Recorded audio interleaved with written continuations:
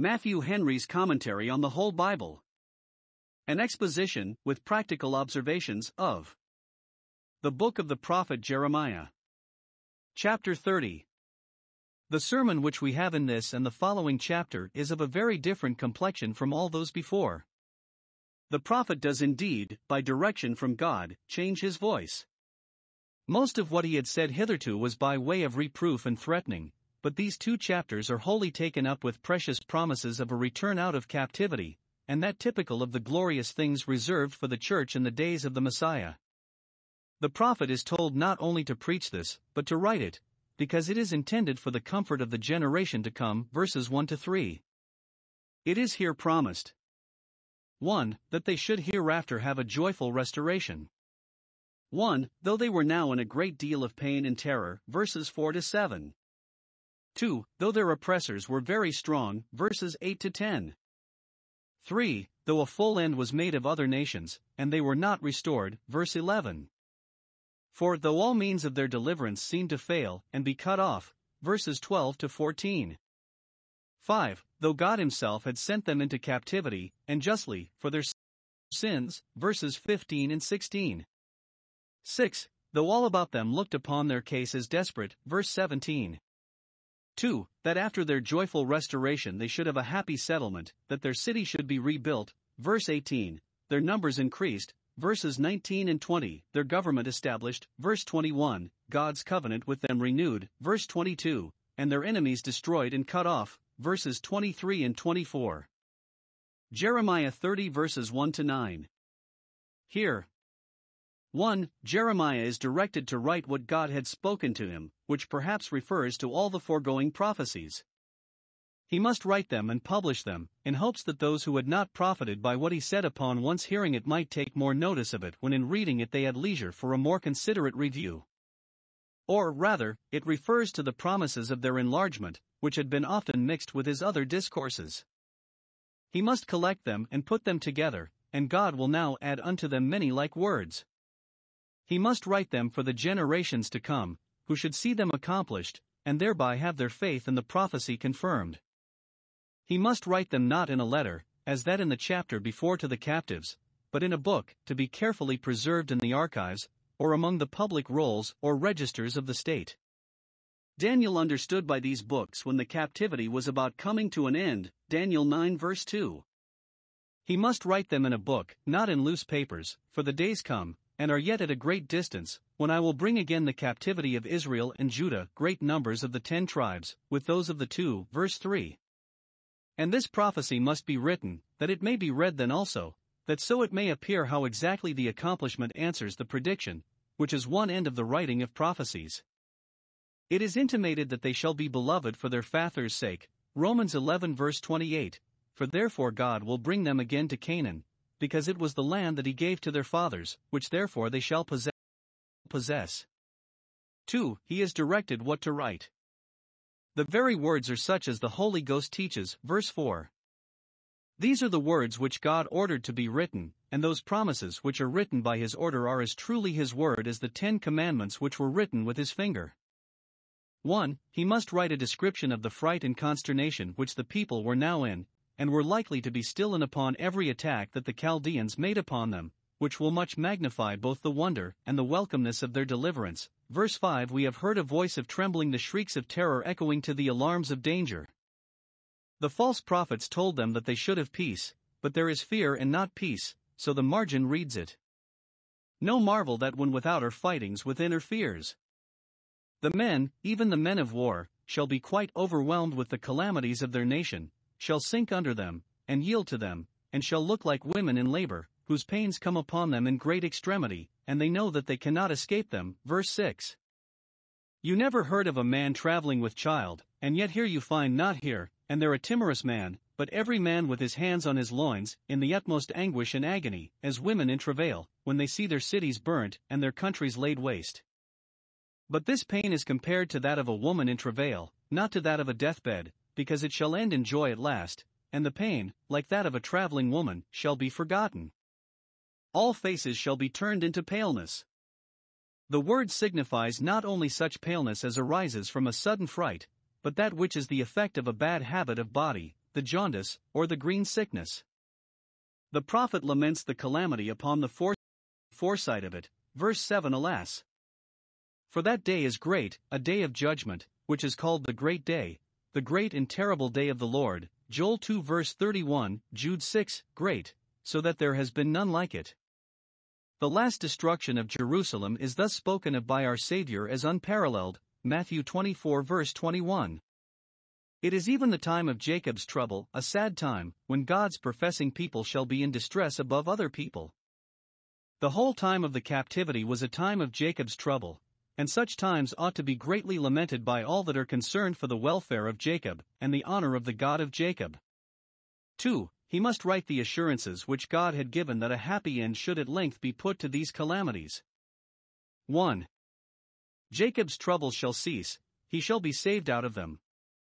Though the afflictions of the church may last long, they shall not last always. Salvation belongs to the Lord, and shall be wrought for his church. 2. Jacob's troublers shall be disabled from doing him any further mischief, and shall be reckoned with for the mischief they have done him. Verse 8. The Lord of hosts, who has all power in his hand, undertakes to do it. I will break his yoke from off thy neck, which has long lain so heavy, and has so sorely galled thee. I will burst thy bonds and restore thee to liberty and ease, and thou shalt no more be at the beck and command of strangers, shalt no more serve them, nor shall they any more serve themselves of thee. They shall no more enrich themselves either by thy possessions or by thy labors. And 3. That which crowns and completes the mercy is that they shall be restored to the free exercise of their religion again. Verse 9. They shall be delivered from serving their enemies, not that they may live at large and do what they please, but that they may serve the Lord their God and David their king, that they may come again into order, under the established government both in church and state. Therefore they were brought into trouble and made to serve their enemies, because they had not served the Lord their God as they ought to have done, with joyfulness and gladness of heart. Deuteronomy 28 verse 47. But, when the time shall come that they should be saved out of their trouble, God will prepare and qualify them for it by giving them a heart to serve him, and will make it doubly comfortable by giving them opportunity to serve him. Therefore we are delivered out of the hands of our enemies, that we may serve God. Luke 1 verses 74 and 75. And then deliverances out of temporal calamities are mercies indeed to us when by them we find ourselves engaged to and enlarged in the service of God. They shall serve their own God, and neither be inclined, as they had been of old in the day of their apostasy, nor compelled, as they had been of late in the day of their captivity, to serve other gods. They shall serve David their king, such governors as God should from time to time set over them, of the line of David, as Zerubbabel, or at least sitting on the thrones of judgment, the thrones of the house of David, as Nehemiah. But certainly this has a further meaning. The Calvi paraphrase reads it, they shall obey, or hearken to, the Messiah, or Christ, the Son of David, their king. To him the Jewish interpreters apply it. That dispensation which commenced at their return out of captivity brought them to the Messiah. He is called David their king because he was the son of David, Matthew 22 verse 42, and he answered to the name, Matthew 20 verses 31 and 32. David was an illustrious type of him both in his humiliation and in his exaltation. The covenant of royalty made with David had principal reference to him, and in him the promises of that covenant had their full accomplishment. God gave him the throne of his father David, he raised him up unto them, set him upon the holy hill of Zion. God is often in the New Testament said to have raised up Jesus, raised him up as a king, Acts 3 verse 26, 13:23, 33. Observe. 1. Those that serve the Lord as their God must also serve David their king, must give up themselves to Jesus Christ, to be ruled by him. For all men must honor the Son as they honor the Father, and come into the service and worship of God by him as mediator. 2. Those that are delivered out of spiritual bondage must make it appear that they are so by giving up themselves to the service of Christ. Those to whom he gives rest must take his yoke upon them. Jeremiah 30 verses 10 to 17. In these verses, as in those foregoing, the deplorable case of the Jews in captivity is set forth, but many precious promises are given them that in due time they should be relieved and a glorious salvation wrought for them. 1. God himself appeared against them, he scattered them. Verse 11, he did all these things unto them. Verse 15. All their calamities came from his hands, whoever were the instruments, he was the principal agent. And this made their case very sad that God, even their own God, spoke concerning them, to pull down and to destroy. Now, 1. This was intended by him as a fatherly chastisement, and no other. Verse 11, I will correct thee in measure, or according to judgment, with discretion, no more than thou deservest, nay, no more than thou canst well bear. What God does against his people is in a way of correction, and that correction is always moderated and always proceeds from love. I will not leave thee altogether unpunished, as thou art ready to think I should, because of thy relation to me. Note, a profession of religion, though ever so plausible, will be far from securing to us impunity in sin.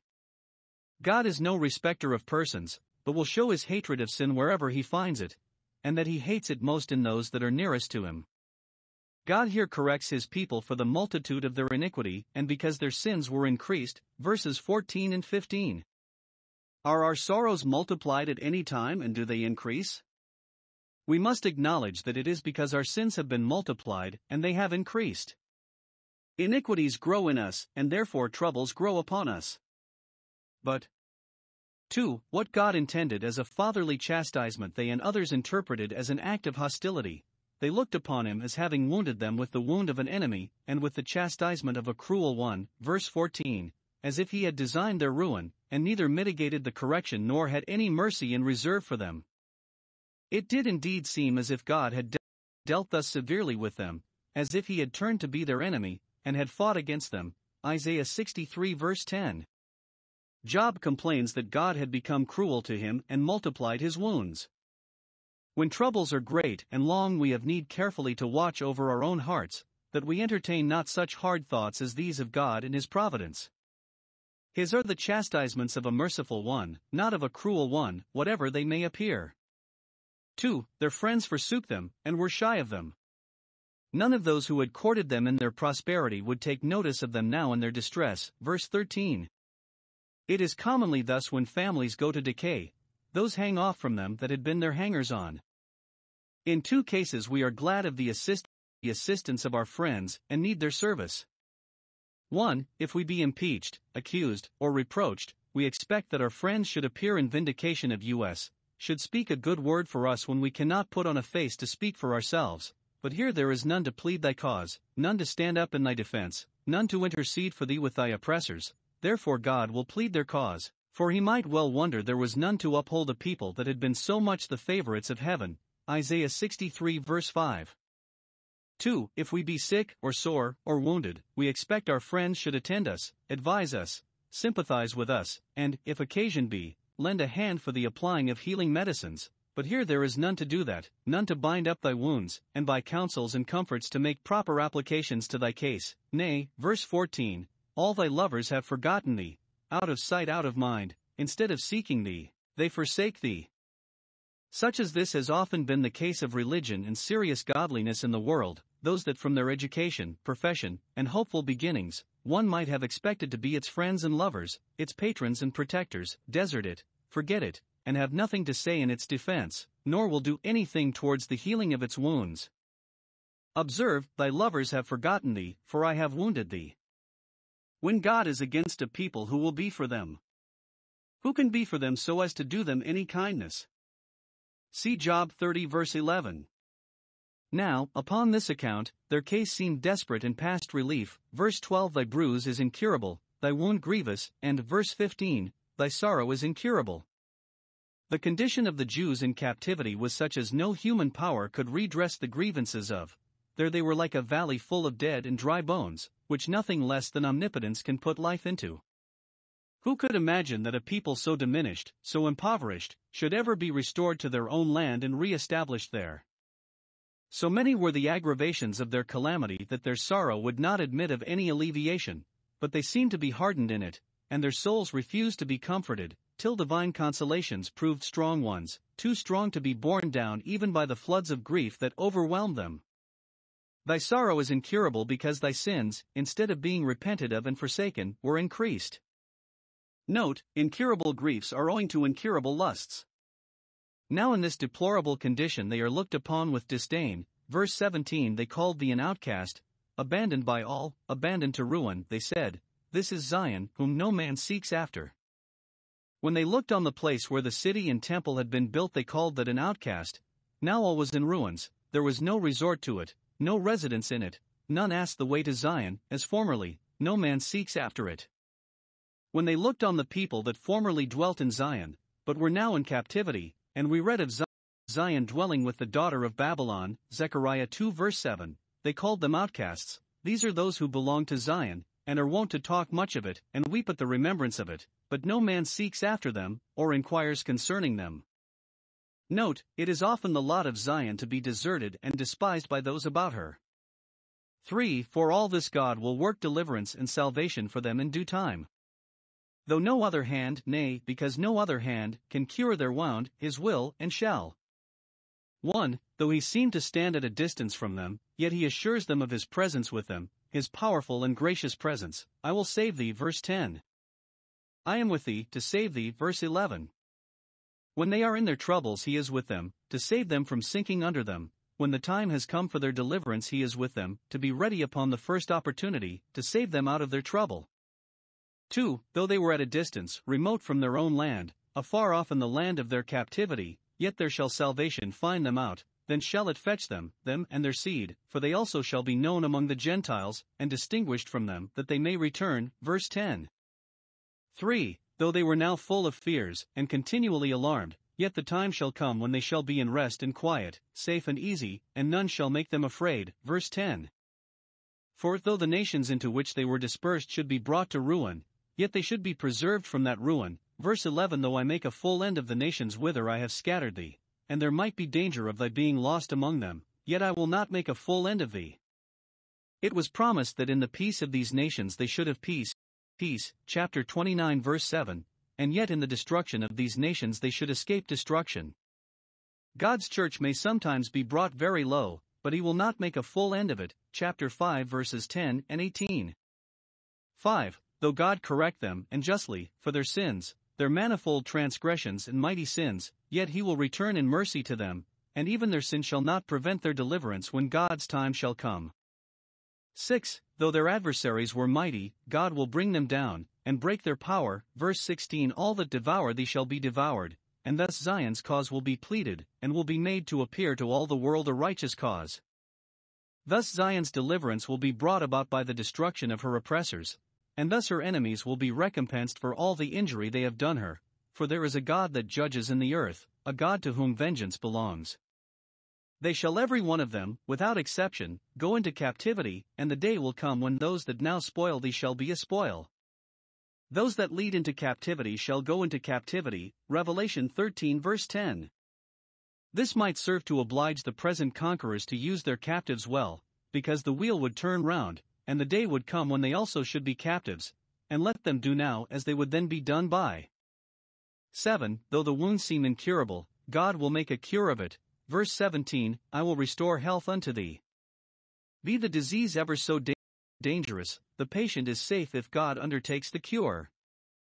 For, upon the whole matter, they are cautioned against inordinate fear and grief, for in these precious promises there is enough to silence both.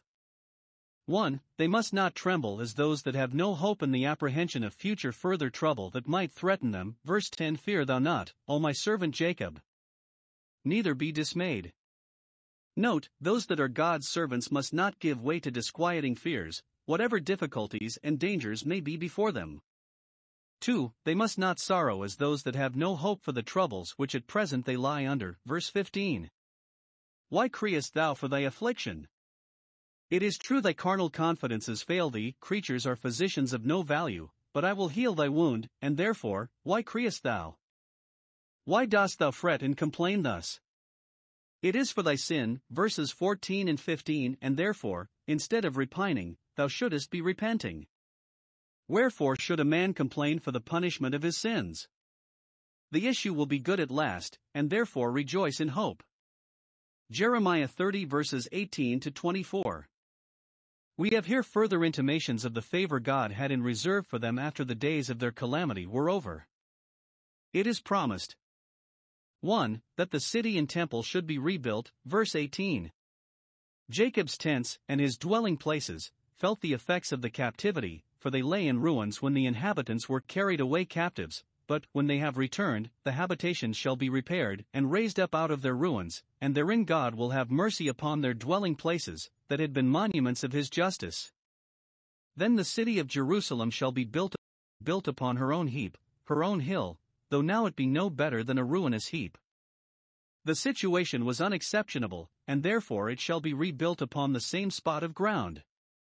He that can make of a city a heap, Isaiah 25 verse 2, can when he pleases make of a heap a city again. The palace, the temple, God's palace, shall remain after the manner thereof, it shall be built after the old model, and the service of God shall be constantly kept up there and attended as formerly. 2. That the sacred feast should again be solemnized, verse 19. Out of the city, and the temple, and all the dwelling places of Jacob, shall proceed thanksgiving, and the voice of those that make merry. They shall go with expressions of joy to the temple service, and with the like shall return from it. Observe, the voice of thanksgiving is the same with the voice of those that make merry, for whatever is the matter of our joy should be the matter of our praise. Is any merry? Let him sing psalms. What makes us cheerful should make us thankful. Serve the Lord with gladness. 3. That the people should be multiplied, and increased, and made considerable. They shall not be few, they shall not be small, but shall become numerous and illustrious, and make a figure among the nations, for I will multiply them, and I will glorify them. It is for the honor of the church to have many added to it that shall be saved. This would make them be of some weight among their neighbors. Let a people be ever so much diminished and despised, God can multiply and glorify them. They shall be restored to their former honor, their children shall be as aforetime, playing in the streets, Zechariah 8 verse 5, they shall inherit their parents' estates and honors as formerly, and their congregation shall, both in civil and sacred things, be established before me. There shall be a constant succession of faithful magistrates in the congregation of the elders, to establish that, and of faithful worshippers in the congregation of the saints. As one generation passes away, another shall be raised up, and so the congregation shall be established before God. 4. That they shall be blessed with a good government, verse 21. Their nobles and judges shall be of themselves, of their own nation, and they shall no longer be ruled by strangers and enemies. Their governor shall proceed from the midst of them, shall be one that has been a sharer with them in the afflictions of their captive state, and this has reference to Christ our governor, David our king, verse 9, he is of ourselves, in all things made like unto his brethren. And I will cause him to draw near, this may be understood either. 1. Of the people, Jacob and Israel, I will cause them to draw near to me in the temple service, as formerly, to come into covenant with me, as my people, verse 22, to approach to me in communion, for who hath engaged his heart, made a covenant with it, and brought it into bonds, to approach unto me. How few are there that do so? None can do it, but by the special grace of God causing them to draw near. Note, whenever we approach to God in any holy ordinance, we must engage our hearts to do it. The heart must be prepared for the duty, employed in it, and kept closely to it. The heart is the main thing that God looks at and requires, but it is deceitful, and will start aside of a great deal of care and pains be not taken to engage it, to bind this sacrifice with cords. Or 2. It may be understood of the governor, for it is a single person that is spoken of, their governor shall be duly called to his office, shall draw near to God to consult him upon all occasions. God will cause him to approach to him, for, otherwise, who would engage to take care of so weak a people, and let this ruin come under their hand? But when God has work to do, though attended with many discouragements, he will raise up instruments to do it. But it looks further to Christ, to him as mediator. Note 1. The proper work and office of Christ, as mediator, is to draw near and approach unto God, not for himself only, but for us, and in our name instead, as the high priest of our profession. The priests are said to draw nigh to God, Leviticus 10 verse 3, 21:17. Moses drew near, Exodus 20 verse 21. 2. God the Father did cause Jesus Christ thus to draw near and approach to him as mediator. He commanded and appointed him to do it, he sanctified and sealed him, anointed him for this purpose, accepted him, and declared himself well pleased in him. 3.